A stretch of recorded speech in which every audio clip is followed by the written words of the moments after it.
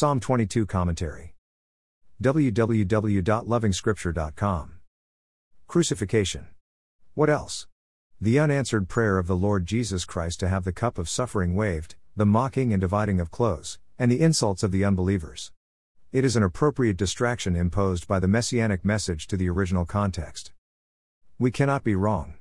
In reality, the original is here, in the Garden of Suffering and at Calvary. David is a shadow seed holding on to the scepter until the rightful owner comes. Regardless, we can only increase, and not reduce, as we look at the original from the image that the Lord appropriately provided. David is that image. He is in real trouble.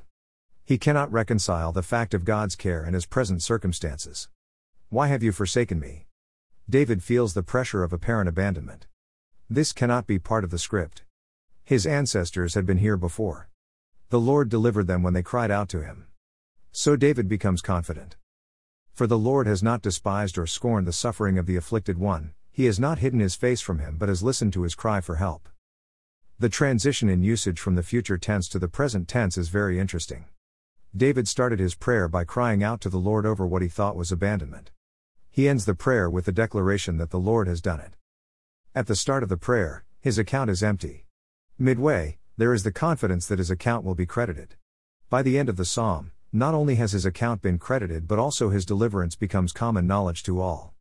The future generation will look to this very moment and praise the Lord for it. This is an important function of prayer. The Lord changes the tense of our problems. They become past events. The saint who begins his prayer session in tears often leaves the throne room smiling, wondering what the fuss was all about. The problem is no longer there.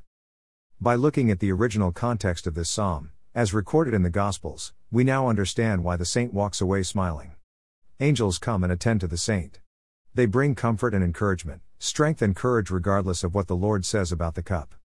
We also understand that eventually all of it comes up good as the Creator God works through time and space. More resources visit http://www.lovingscripture.com.